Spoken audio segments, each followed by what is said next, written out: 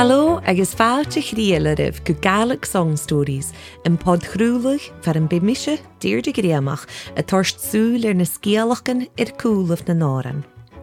Hello and a very warm welcome to Gaelic Song Stories with me, Deirdre Graham.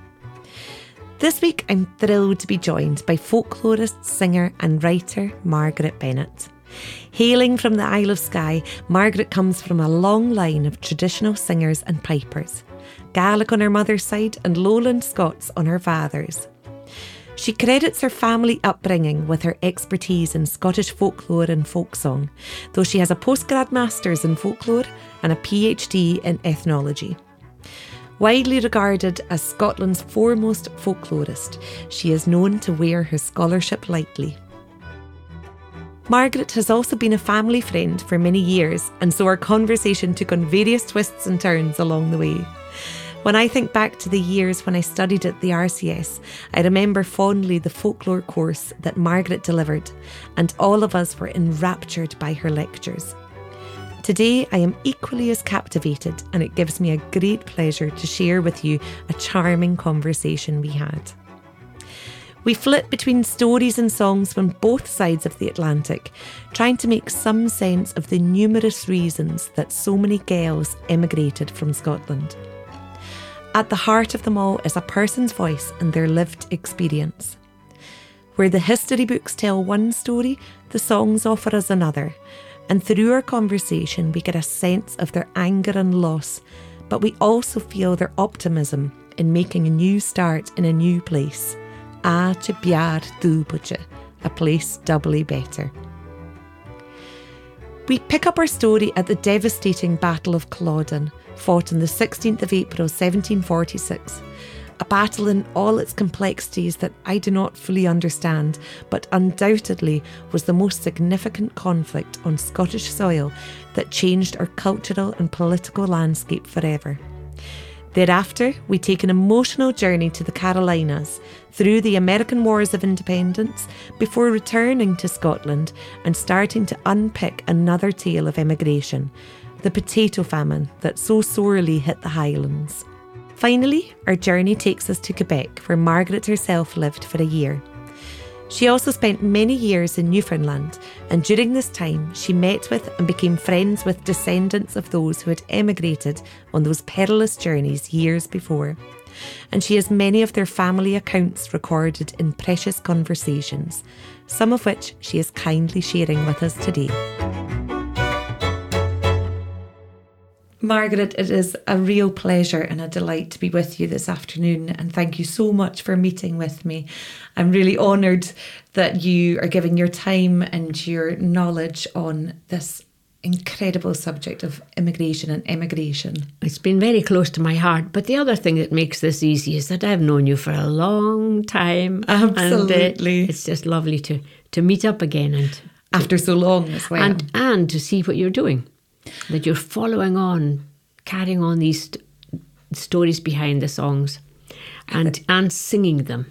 Yeah, I think it's something that's always fascinated me, and it's something that was bound to with my mum's influence on my life and her steeping me in songs and stories, predominantly from Skye. But I think through that I always got snapshots of story, and certainly with regards to immigration, that was something that I had a glimpse of, and perhaps as a child, a much more child-friendly approach to the subject, because the reality is something a lot more brutal and really quite harrowing.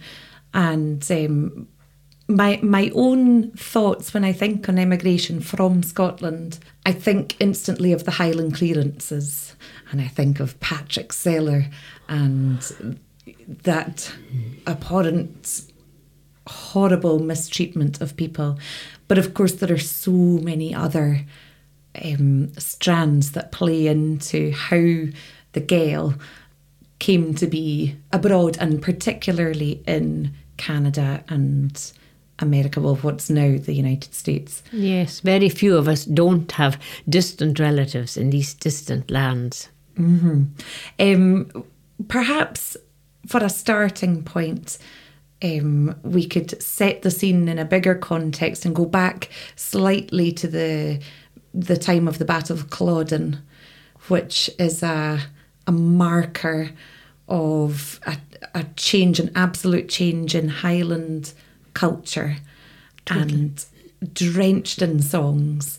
Yes, it's totally. They say that, in fact, it's probably true. There are very, very few songs of the time composed in Scots. There's maybe one, which is Johnny Cope, after the Battle of Prestonpans. But the others are all from the point of view of the Gael, from the heart and soul and mind of the Gael. The history books tell one story, and it's the official story, the one that's they want the world to know. But those who were there tell another story. And, when you think, for example, of the lament of Christina Chisholm for her husband who was mowed down, it's just heartbreaking. Or I think more recently of when it flew into my mind, when we had Syrian refugees come. Our little community in Comrie had a day of hosting them and welcoming them to the community. And some of them had really escaped with the clothes they wore. They had little English, there was an interpreter, and we had to put on a céilí. They danced, and they had wonderful dances and costumes. And I wanted to somehow reach out to them and say, you might think we don't understand your story, but can I share just one moment, a little, if you like, cameo of our story, which, like you, had dreadful atrocities. And this is a song written by a woman after Culloden, and translated. Her translation is, "They killed my father and my 2 brothers. They even stripped and raped my mother. And yet, if only Charles had prospered, the pain would be less." Now, "Varevat mahers moga vraad, vilet mochine gerechet mochart, and skris at moruhi." They decimated my country and my kinsfolk. And I said, now that was, yes, over 200 years ago, but it remains with us in our songs. And unless we can apply that absolute recognition of the state of humanity, and it still goes on.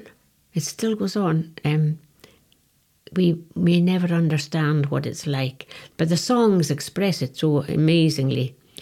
That was 1746. But it is a very complicated story, and for some, those who were Jacobites, those that were captured, they had to denounce that. They had to swear allegiance to the king, which a lot of Americans say, well, how come you get all these Scots people fighting for the loyalists in America, and etc. I said, well, if you had a choice, on the boat, some of them changed from being Jacobites to not Hanoverians, but they had to swear allegiance or they were going to be executed. Yeah. And then there were others who changed from being Catholic to Protestant simply to save their lives. Yes. But it's very complex. And as far as emigration go, a lot went to the Carolinas and to the South, but they weren't welcome in the South after the American Revolution. So after that, from 1776 onwards, the emigration is really into Canada and Australia, of course. Right. And so Cape Breton becomes the destination then. Because one of the songs that I sing, Hamiski and Alkershaw, composed by John McCrae from Kintail, yes. That is a question that sprung to my mind. How did he end up fighting in North Carolina? Yes. And I often wondered, I don't understand how this has come about. But and likewise, Flora MacDonald's husband and sons, they all fought for the loyalists. Now that's a rather curious one as well, because Flora's family were Hanoverians, but she in her heart, she had to sort of acknowledge the clan loyalty, which was to the king.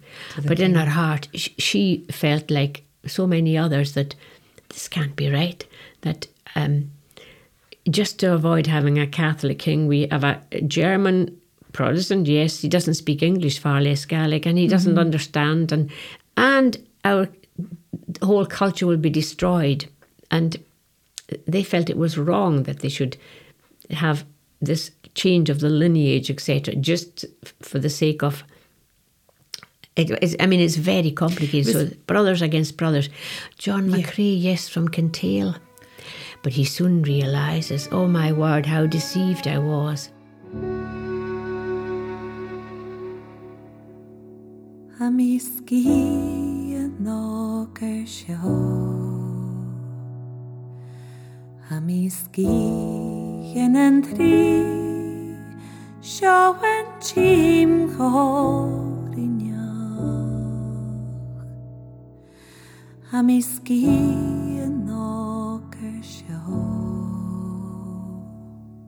Yes, it's like the banning of the tartan. The Campbells of Argyll, who were, the Bread Albert, they fought for the king. But wait a minute. They too were banned from wearing tartan. Everybody was banned unless they were going to be fighting in the army. The British Army will adopt that dress. They are going to adopt the dress and take what was the skill of the Highland clansman. It was the skill of combat. And what were his qualities? Loyalty until death. That's the ones you want to fight for us. Loyalty until death. So that when you get the siege of Quebec and General Wolfe, who by the way fought at Culloden as a young officer. Oh wow. Yes. He fought and had among his troops were Highlanders. And he took note in his journal how he had never seen such bravery on either side, Jacobite or hand. And he took note that if ever he was promoted to being a general, he would have Highland soldiers fight for him. And so at the siege of Quebec, on the cliffs of Abram, which was the most horrendously dangerous, he writes in his diary, "We'll send in the Highlanders. What mischief if they fall? There's such great pleasure in having the enemy on your side." He had no liking for them. No. And yet our school history books glorify General Wolfe. Of course it did. Is that the great quote, "No great mischief"? That's right. That's where that comes from. What great mischief if they fall? It doesn't matter. I mean, you can send hundreds of them. And I'm afraid, if I might apply a modern application to it, when Bush and Blair agreed that we should invade Iraq, who did they send in? 800 Black Watch soldiers. Yeah. First in. Always the first in. Yes. And so in a way, it's thinly disguised. I'm not saying that out of resentment, but the reality is we have to really look at how the Highlander has been treated, not just in the past, and what the plight was when they were all cleared. And it went on not just for decades, but it went on not really until well into the end of the 19th century. There were clearances, waves of them, for different reasons. And when the new regime, when the clan system fell and there was no longer any hereditary right to own land, and when those that were Jacobites lost their land, it was given over, some to lowland huge sheep farmers or estate workers. Friendships were very important. It's who you know. And ruthlessly, they thought nothing of clearing people. You mentioned the Duke of Sutherland yourself. Oh my word. And somehow when you read, it's the man, the right-hand man, if you like, Patrick Sellor. Wow. Burning houses, elderly people being dragged out. I read a quotation in Anne Lauren Gillis's book, Songs of Gaelic Scotland. Yes. I believe it might have been Alexander Mackenzie who wrote on it, saying that he witnessed, I think, an elderly woman up to the age of 100 in her bed, and they were pleading don't burn the house, we need to get her out. Yes. And they said, let the women burn. Yes, that's right. And women in labour.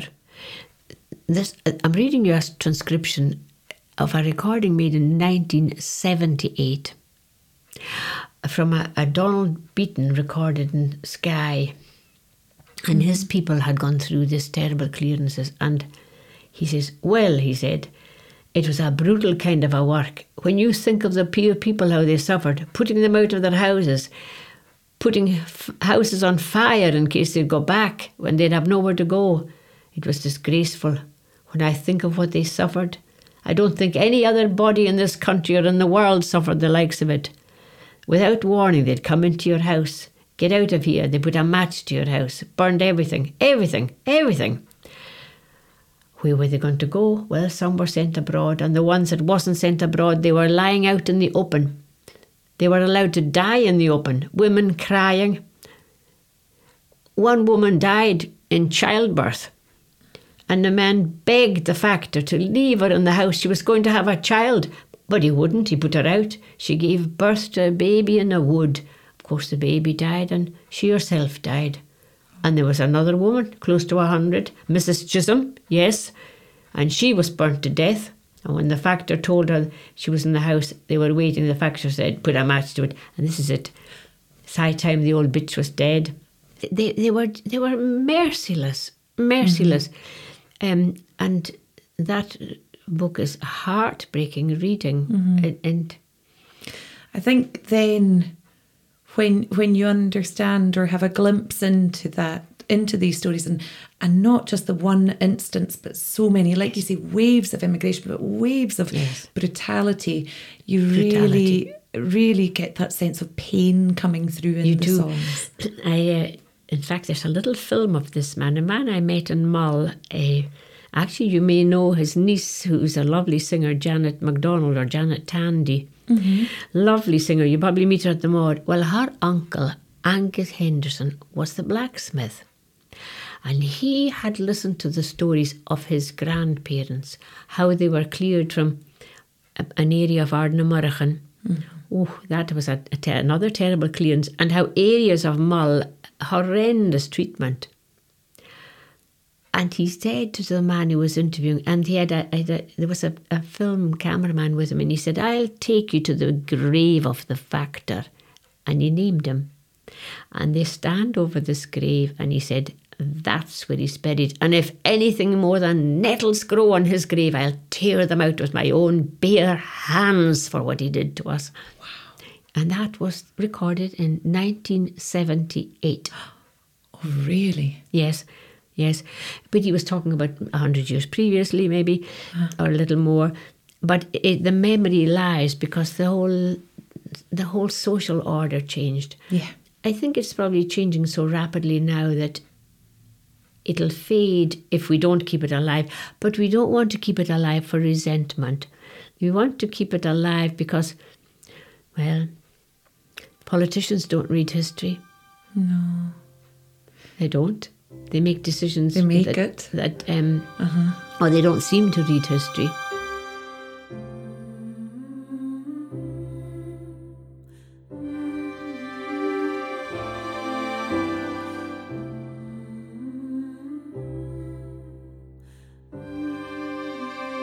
We think of Ireland. The potato famine is Ireland, but Scotland had, if not such a huge scale, but equal poverty and terrible destitution and clearances. So where at the time of the potato famine then? Because I think that's something for myself. I don't know so much about it all because I said that I think immediately of Patrick Seller, the Highland clearances. But actually the potato famine is to my mind less documented. Yes, it was. And yes, you're absolutely right. And it's a funny thing, when you go to America and meet lots of Irish immigrants, and there were thousands, they're still very proud of their Irish background, and many of them can tell you, my people came during the famine. And the famine, of course, was caused by this potato blight. The greenery came up, but when they lifted them, they stank to high heaven of rot, and there was nothing. So, but this started about there was an earlier one, but the main one was 1846 to 56. But they had become so dependent on the potato. And in fact, in the new in some of the areas, they were given an allocation of potatoes. They were so dependent that they were starving.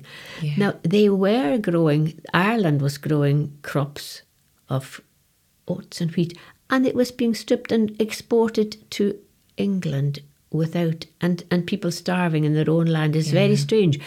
In Scotland, the potato famine was probably at its worst in the outer islands. Okay. Lewis was terribly badly hit, so was Harris, North Uist, and all down the outer islands.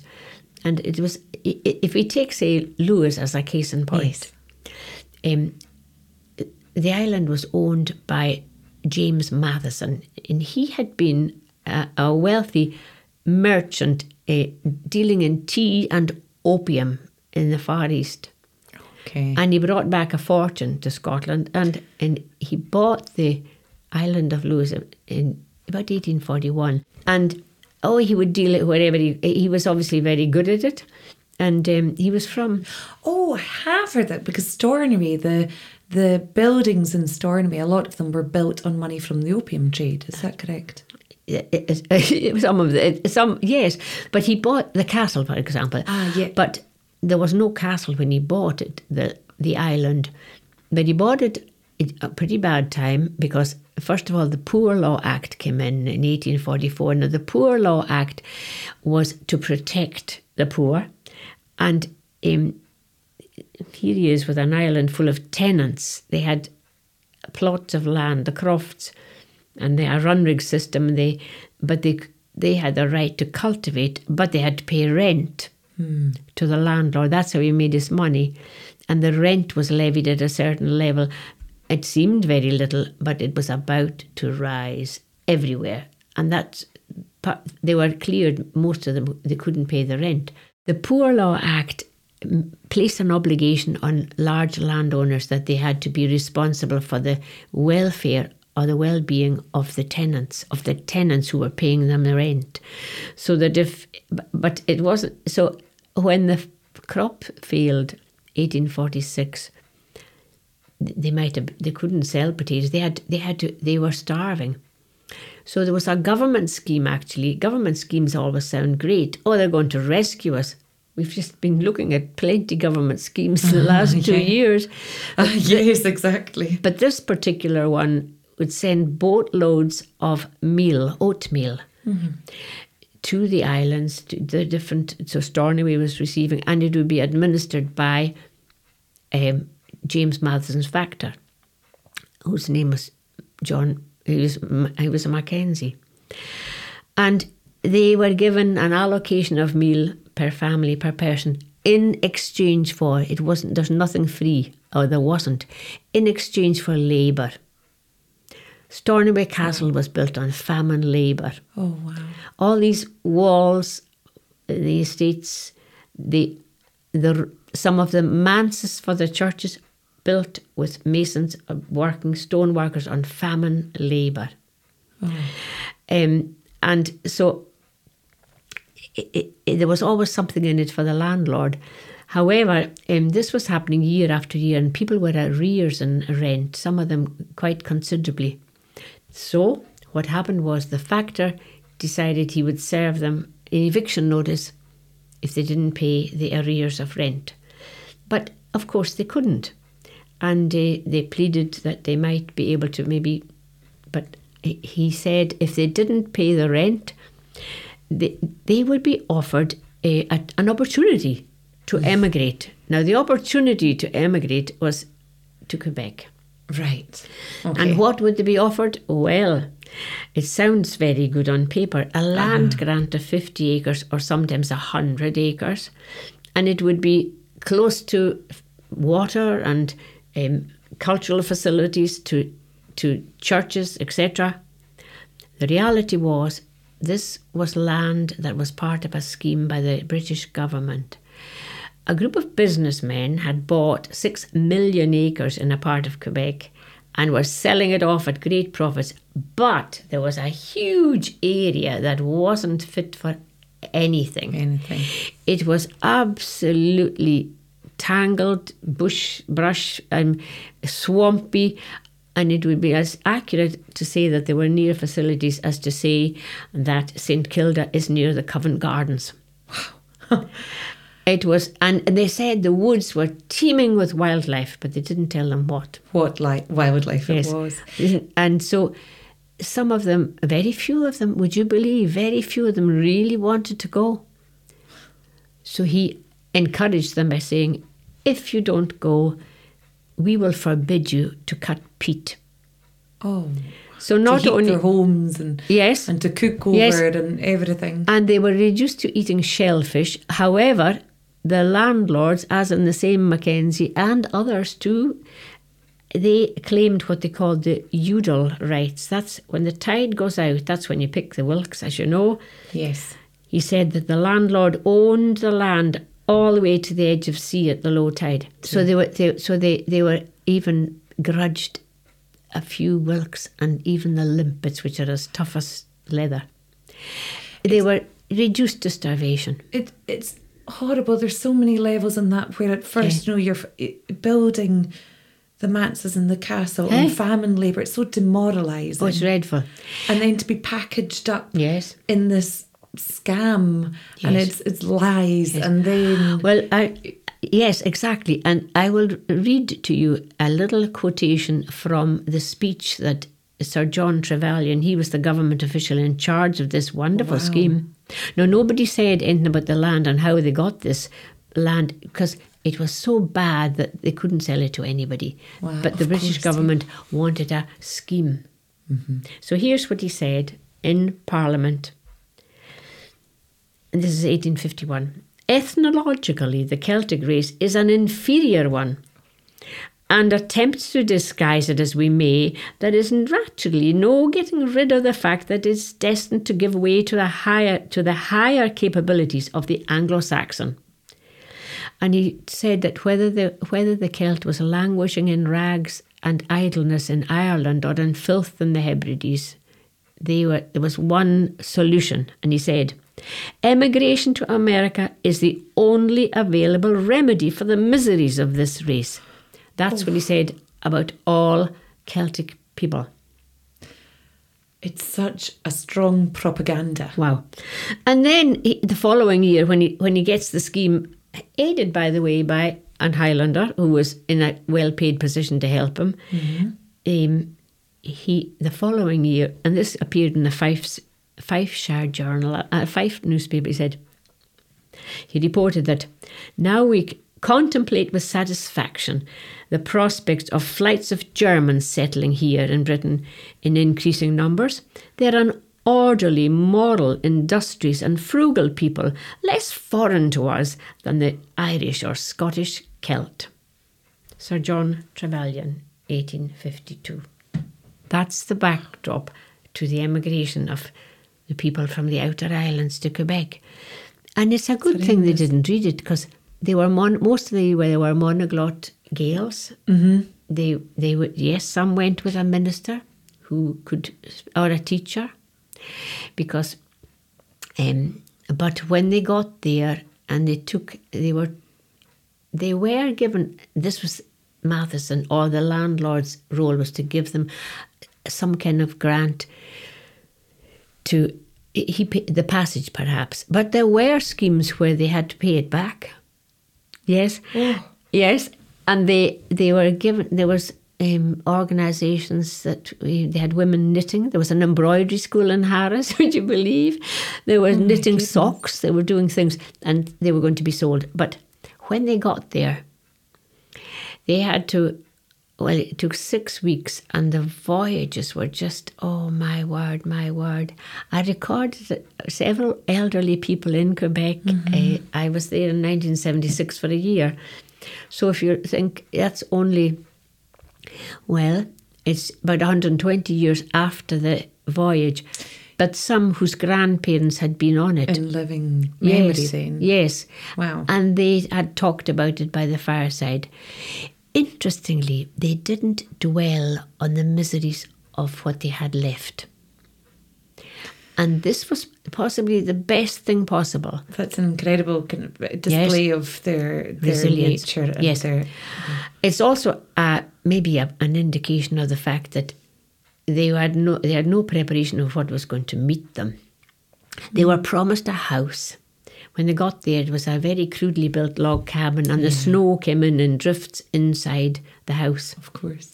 And it goes very, very cold in Quebec. Oh my word. 20 below, 30 below, Something 40 below. They'll never have experienced before. Never. Mm-hmm. They brought with them woolen blankets. They brought with them very little in the way of tools. Some of them had never seen woodworking tools because Lewis, for a start, has very few trees. Yes. There would be a carpenter who'd built ships, so he would be there. There was a miller and there was a wheelwright among them, so they could bring skills with them. And in fact, they could quarry stones and create this. They were so resilient. They were crofters, and I think it's a marvellous testimony to the versatility of the crofter. Absolutely. To this day, you can't depend on the weather forecast. We might laugh, but today was a perfect example. It was going to be sunny. Really? Where was it? Yeah. But they had to adjust, and some of the roles changed, but they had incredible songs about it. So this brings to my mind the song "O Mogahuis." Yes. Oh, yes. Which tells that whole story. Yes. And now they were going on to Manitoba. It was the same wave of immigration. Yes. Malagiat in Manitoba. They praised to us Manitoba, a land without coal or without peat or with anything. And they were hardly prepared for the isolation the snow could bring. You can get 6 months of that snowy winter in Quebec. When I lived my year there, the first snow fell on the 10th of October.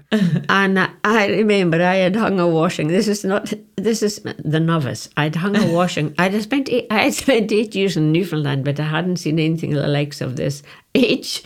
So I hung the washing out on a nice sunny morning. It started to snow, and I thought, I'm not going out there to get my washing. There was 10 inches at the end of the day. However, the next day there was a foot, and the next thing the washing was vanishing, and then I saw the pegs peeping up, and I never got it until March. And thank goodness it wasn't every stitch I owned, but a couple of towels on the line. But it was rather a measure of what it might have been like for them. Some of them describe, they made their furniture pretty crudely. They had to clear trees for, and how they would put the baby in a little cradle under the table with a blanket over it in case the snow would drift onto the little, Oh, wow. Yes. Oh, it was so that soon they learned ways of dealing with it. Though they were so very. The children helped. Even tiny little children could gather moss and fill in the logs, but the resilience and the spirit. But they never lost the longing for the homeland. For the homeland. And the people who left them, who saw them go, they wondered for a century what happened to them.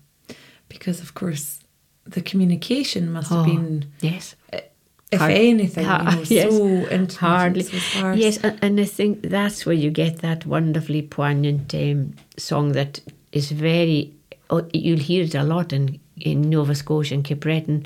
You'll hear it on the pipes, Fuadach Ningale, composed by Henry White. Now, he was born during the potato famine, and he composed his song after, just from listening to the old people talking by the fireside. And, oh gosh, how he paints this picture of the lamenting of seeing them go. Goremisha torsache kei karne doge sne schaunte nje koshe elva clúteach is tréin, Reinúach garach am fuatach, gur fata nôl har chwantan, am ferin chai hors duapa, sors suas on a fee. How sad I am, lamenting the state of the homeland, the old honest people, worthy, courageous. Landlords evicted them far overseas. Their lands were taken from them and given up to the deer. The deer came soon after the sheep, you see, when these great new landlords discovered that what a fantastic playground, sports ground we're living in. And as actually an old man I recorded in Newfoundland said to me, my people on the Isle of Canna and in Moidart couldn't shoot a deer, but they would go to prison.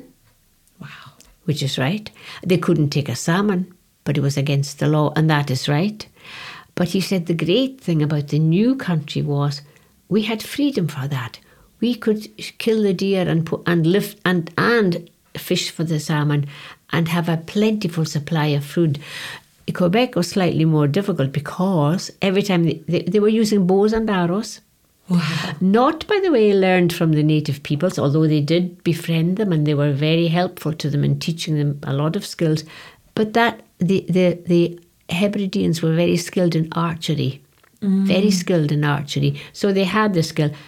But yes, you hear that in a lot of the praise songs. Yes, yes. Yes. With the claive and then with the bow and arrow. Yes, and that's everything. it. Certainly That's right. The chief clan chief praise songs. Yes, well, that's right. Well, so they had the skill, but what they didn't realise is when they shot a deer, which was easy, there was plenty of, they couldn't even get to it, but the wolves were in tearing it apart.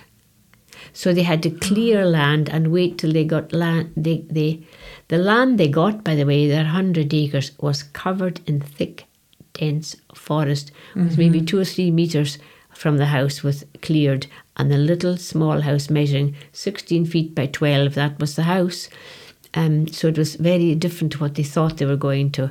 Absolutely. And if I can step back a moment, when you were talking about the deer and how people weren't allowed to shoot the deer in the wrong class, that brings to mind another song that I'm fond of, and I sing Scaun Contíirich Michui, when of course the Toramadag Machnechkel or Ferog Scorebrech was prohibited from hunting on the land and fishing in the rivers again, and his song is a protest of the new policies that were being brought in. Would that have been probably the same time then? Yes, oh, absolutely, and it lasts till our present day. Yeah. If you and I want to shoot a deer, say we were inclined, or if your parents, well, you would face a prosecution for poaching deer or salmon.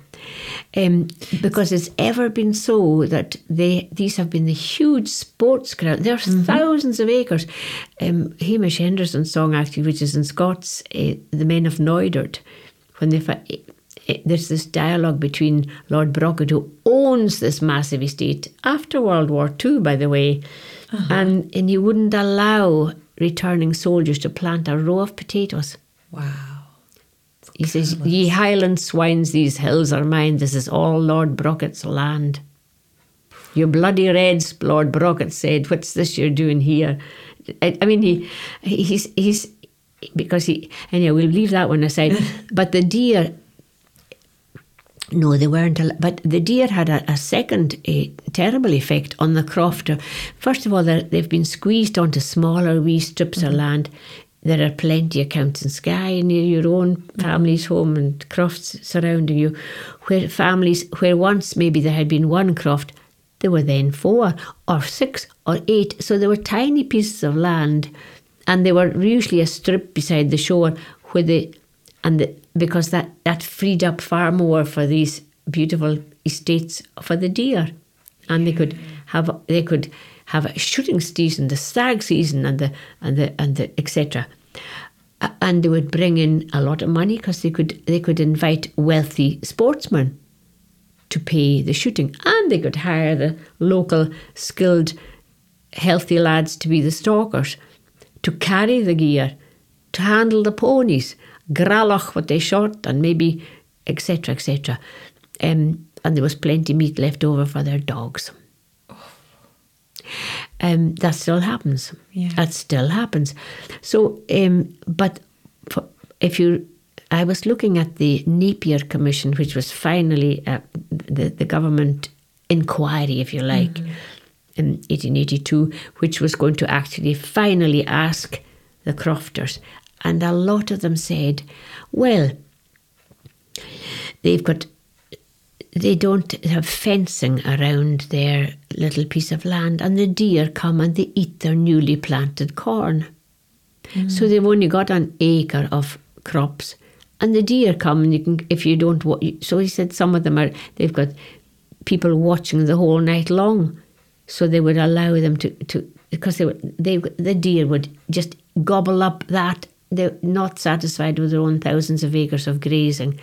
And so that made it even more difficult for the crofter to have even sustenance for his own family.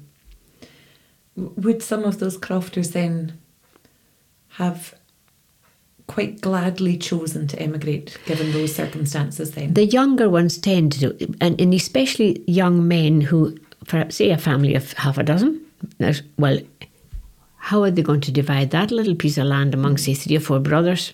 So if there was an opportunity of emigrating, and some of them, the whole shipload were willingly going, they were young, thinking, well, maybe I can make a living here. I could send money back home, which was the big Irish thing. I'll make a living, I'll get rich. The streets of New York are paved with gold. Yeah, right. I'll send money home. They would hope to send money home to just even help.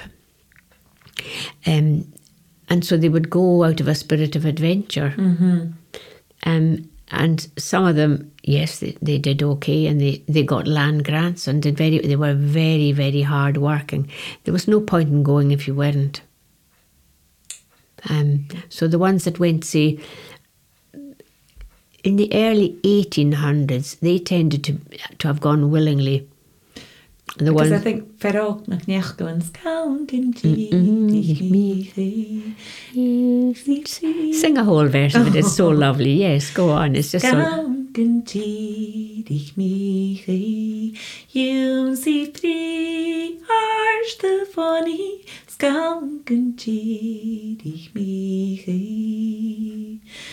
Semagwaski bam inam huyelish selwan ertulich skanken chidich michi Yunzi free arch the funny skanken chidich michi.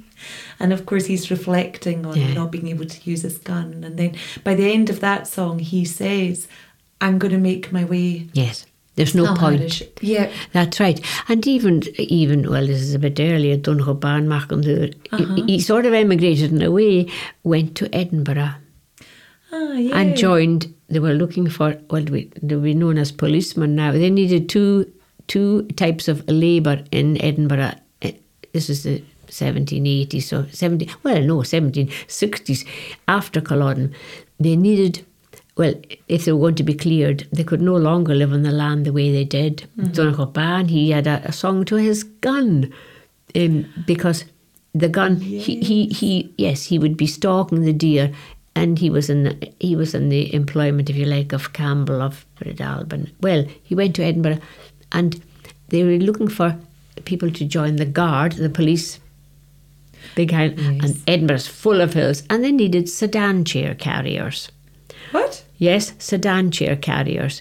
So if you, oh my goodness. Yes, and because the Highlanders are used to climbing hills and can run up and down the hills with a load, like a stag, and help them, they're strong, and they can manage the hills. They're designed to climb hills. Well, there's plenty of hills in Edinburgh. And why would they need sedan? I think they brought back sedans, actually. There are more bicycle sedans now in Edinburgh. Yes. But for example, say a university professor or a lawyer or a solicitor needed to get from, say, the Advocates' Library to the courthouse or whatever, maybe that's a bit close, or they needed to get from the new college, the Divinity College, to the other one, the old college, in a short space of time. There would be a sedan chair carrier or sedan chair carriers waiting. He would hop aboard the sedan and they would rush him off to where he was going, and he wouldn't arrive breathless and in a sweat. He would then do whatever the business. So people were, but of course, Tunica Ban, it's another subject altogether. he and his wife they cut quite a figure. She made whiskey. And wow! Yes, in the Cowgate. And when she was confronted, she said, it's only for our own use. Yes, there you go. Anyway, where were we? The deer. The deer, yes. The situation with the deer wasn't going to change. They were not going to say, right, we'll give you a bit of our big estate, we'll take the deer off and we'll fence them. That wasn't going to happen. And they were just destitute. And there's reports of them arriving in Quebec in the most awful state. Now, before they could actually go to the land allocated to them, they had to, if you like, check in, like a medical check. And they stopped on a little island in they would sail up the Gulf of St. Lawrence, and there's a little island called Grosse-Île, and it was a quarantine island. Yes, a quarantine island. And if they saw, you see, if there was fever aboard, like typhoid, they had to raise a yellow flag. Oh. And if there was a yellow flag aboard, they had to stay on board the ship until they had an all clear. And a lot of them really died there. There's about 17,000 immigrants buried on Grosse-Île, Scots and died. 17,000, yes. And some priests died there too, administering. They were just so absolutely, totally, they were saints really, offering to help. And then if they had an all clear in the quarantine area, they were then put on a shore in Laval, Quebec, or near Montreal, and or Quebec City, and they would take the train wherever to a main station, and they would be met there. And the ones that got this awful land I told you about, they were shown the land grant, and oh gosh me, what a disappointment. So actually, when they talked about their immigration, they had plenty of trauma from the minute they left on the ship. The quarantine, the awful things that happened, the storms, their songs rather changed into songs about the voyage. Yeah. And there's one, Good a boy about they can describe the ship, or even Ilan Bí of Súntach, which is one of them. And sometimes you hear that song very fast now, but in fact it was really one to encourage. It was one to lift the spirits. There's nothing worse when you're in a bad situation than to keep talking about your miseries. Come on, boys, we've got to think about this. You've got to try and keep cheerful. Would you sing a piece for us? Ilan Bí of Súntach an ól a bháis, mi fágal dúchi gon dúli chile beáid. Oh, Ilan Bí of Súntach an ól a bháis. And then it goes on, and actually I can give you a recording if you want of the old man. I heard it. Oh, I'd love that. Singing that with his sons at the table, and they turned it into a milling or a walking song. Well, I've only ever known it as Ilan Bí of Súntach an ól a bháis. Like which really upbeat. Which sounds very jaunty, and it sounds almost too jaunty, almost too jolly for what they went through. And he had a song which, oh gosh me, he talks about the new mast they got at Greenock, and it takes a fine sailor to, it's these kind of things.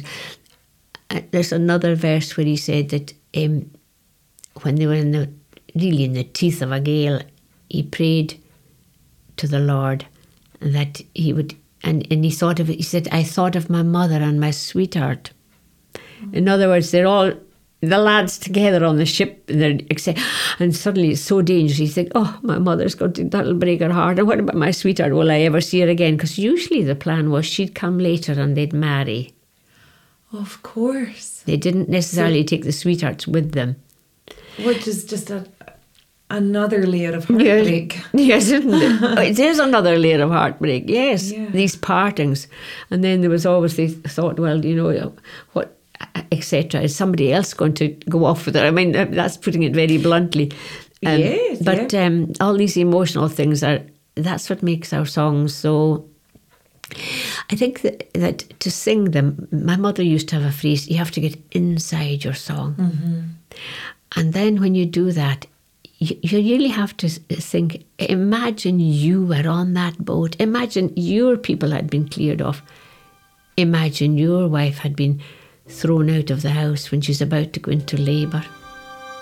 Yes.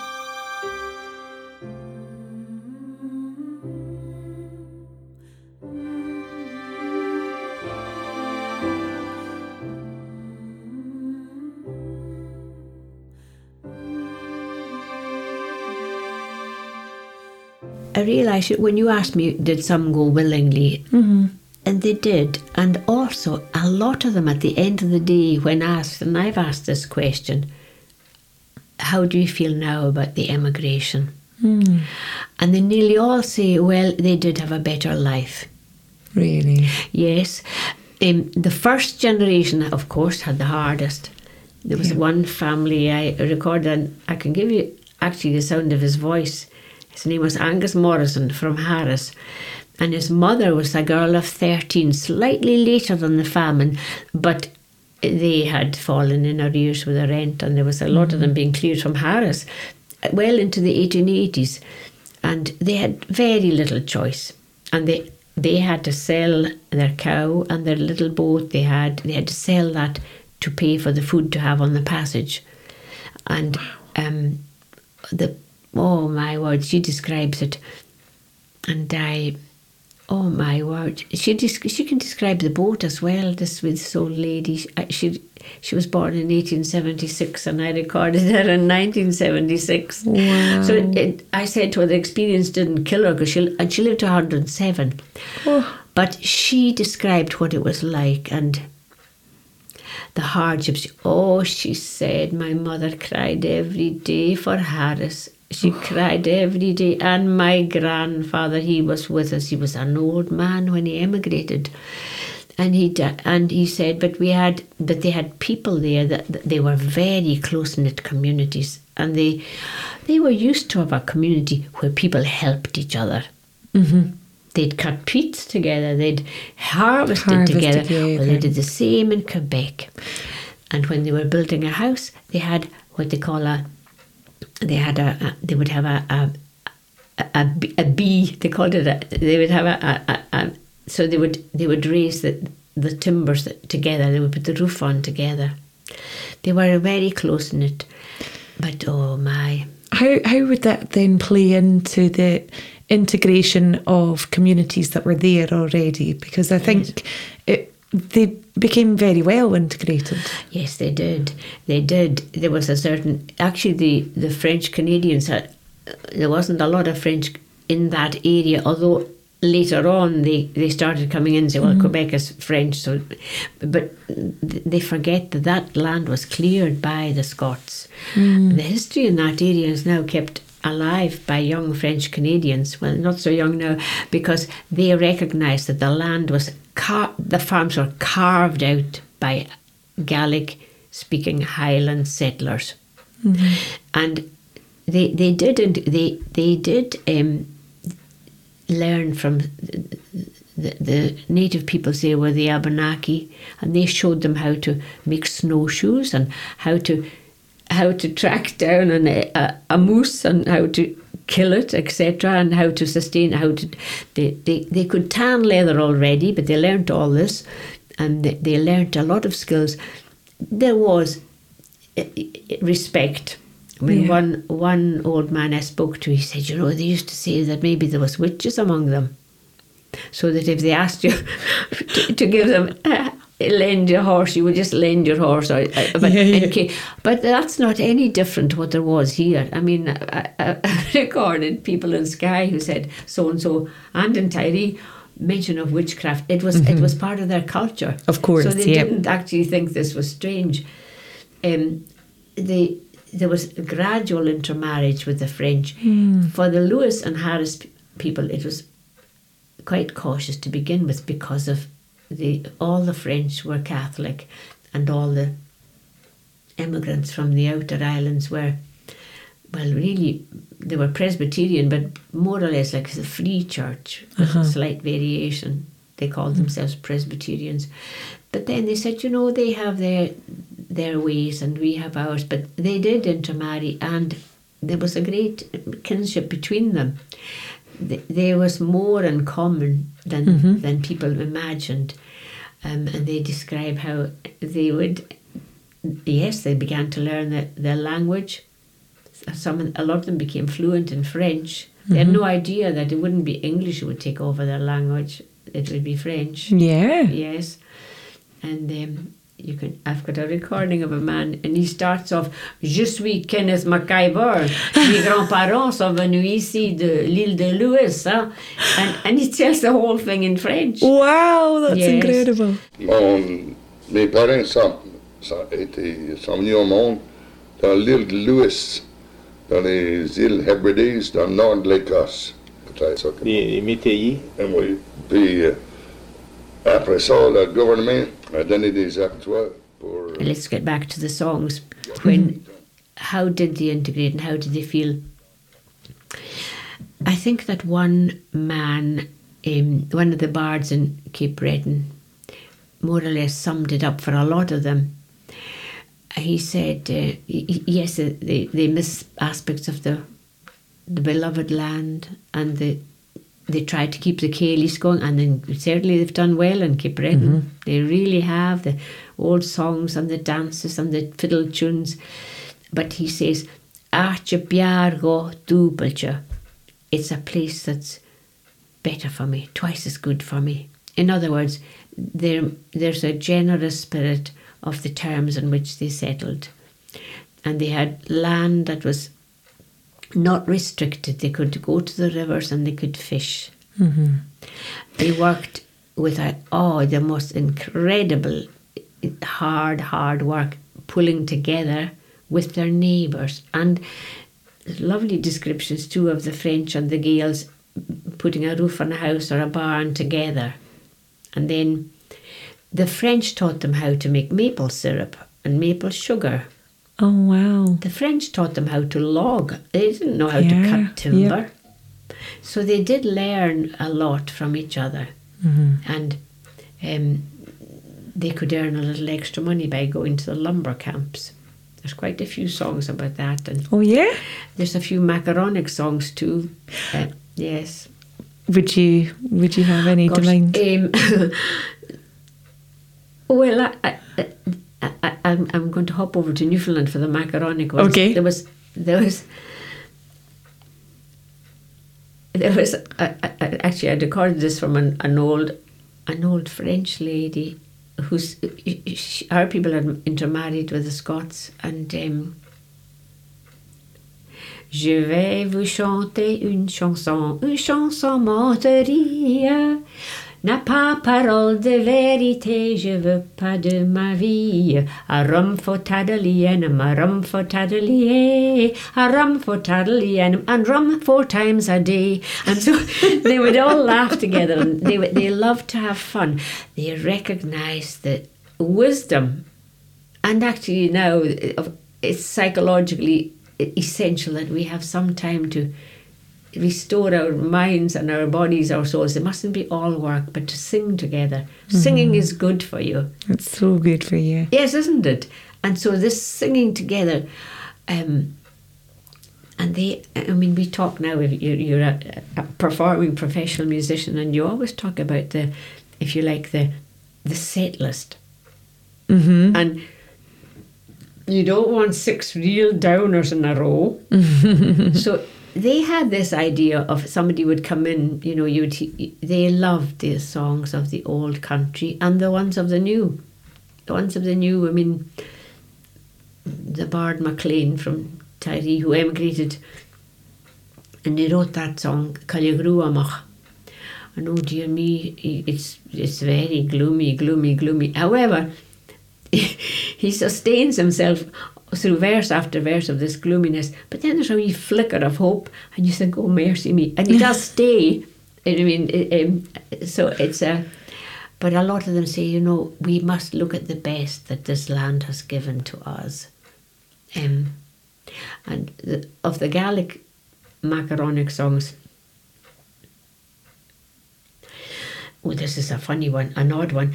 A chalin goin van gacomi, not at all in fun with you.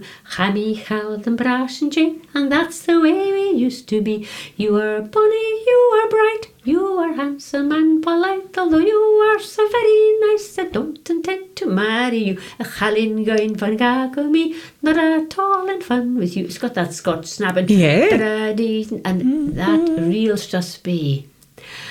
And they retained the Strathspey, which hadn't really turned. You didn't have that. When we were at school, that Strathspey was much more elongated. Well,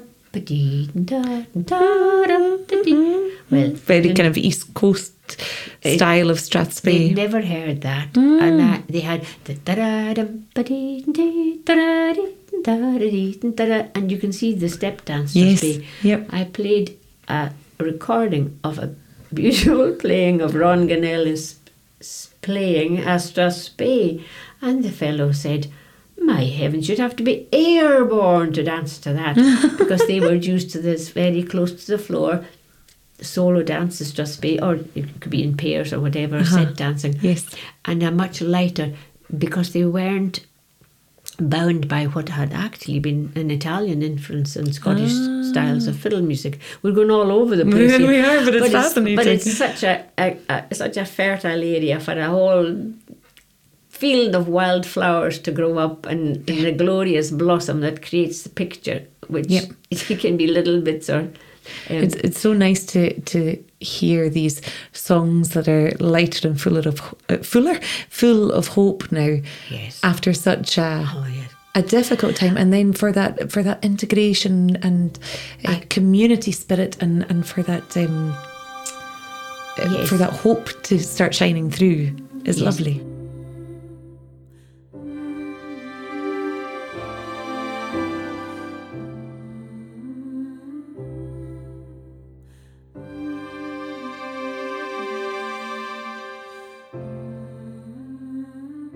How did they feel generations afterwards? Well, the woman who left Harris at the age of 13 and remembered her mother crying every day, she too at 100 longed for the homeland. She would never see it.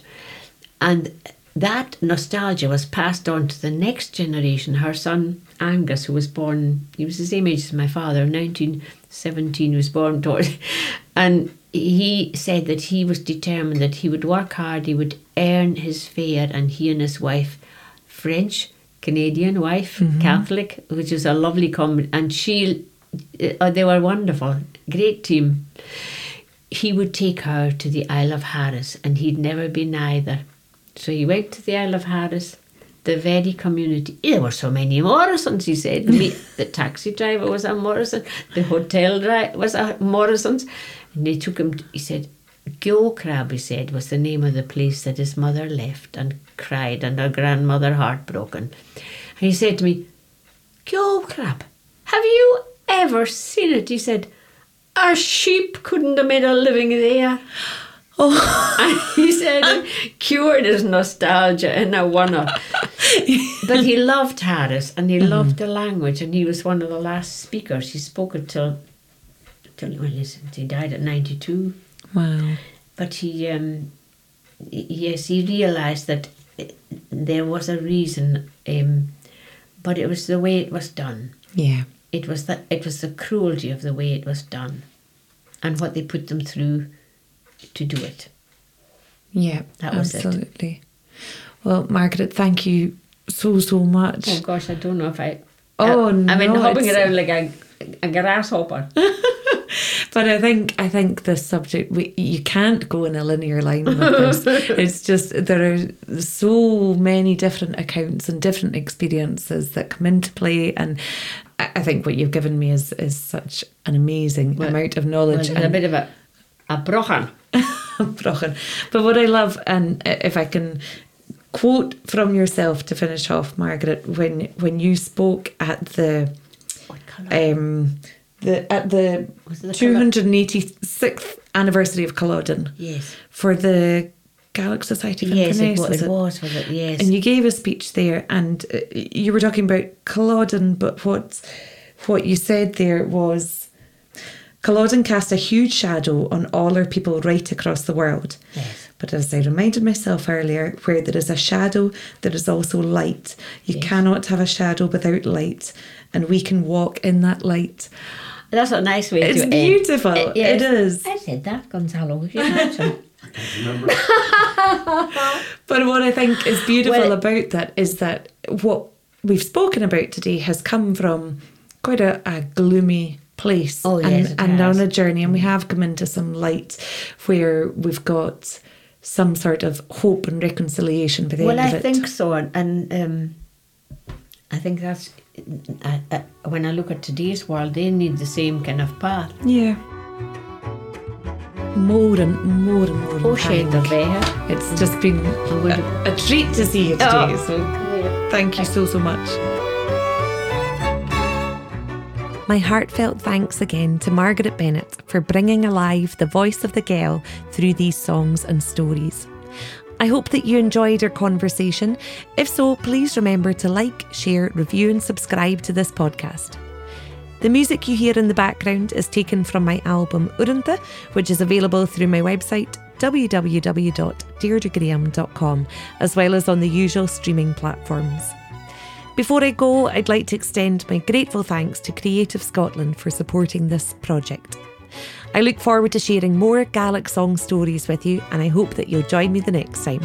Chun an uair sin, beannach gléamh.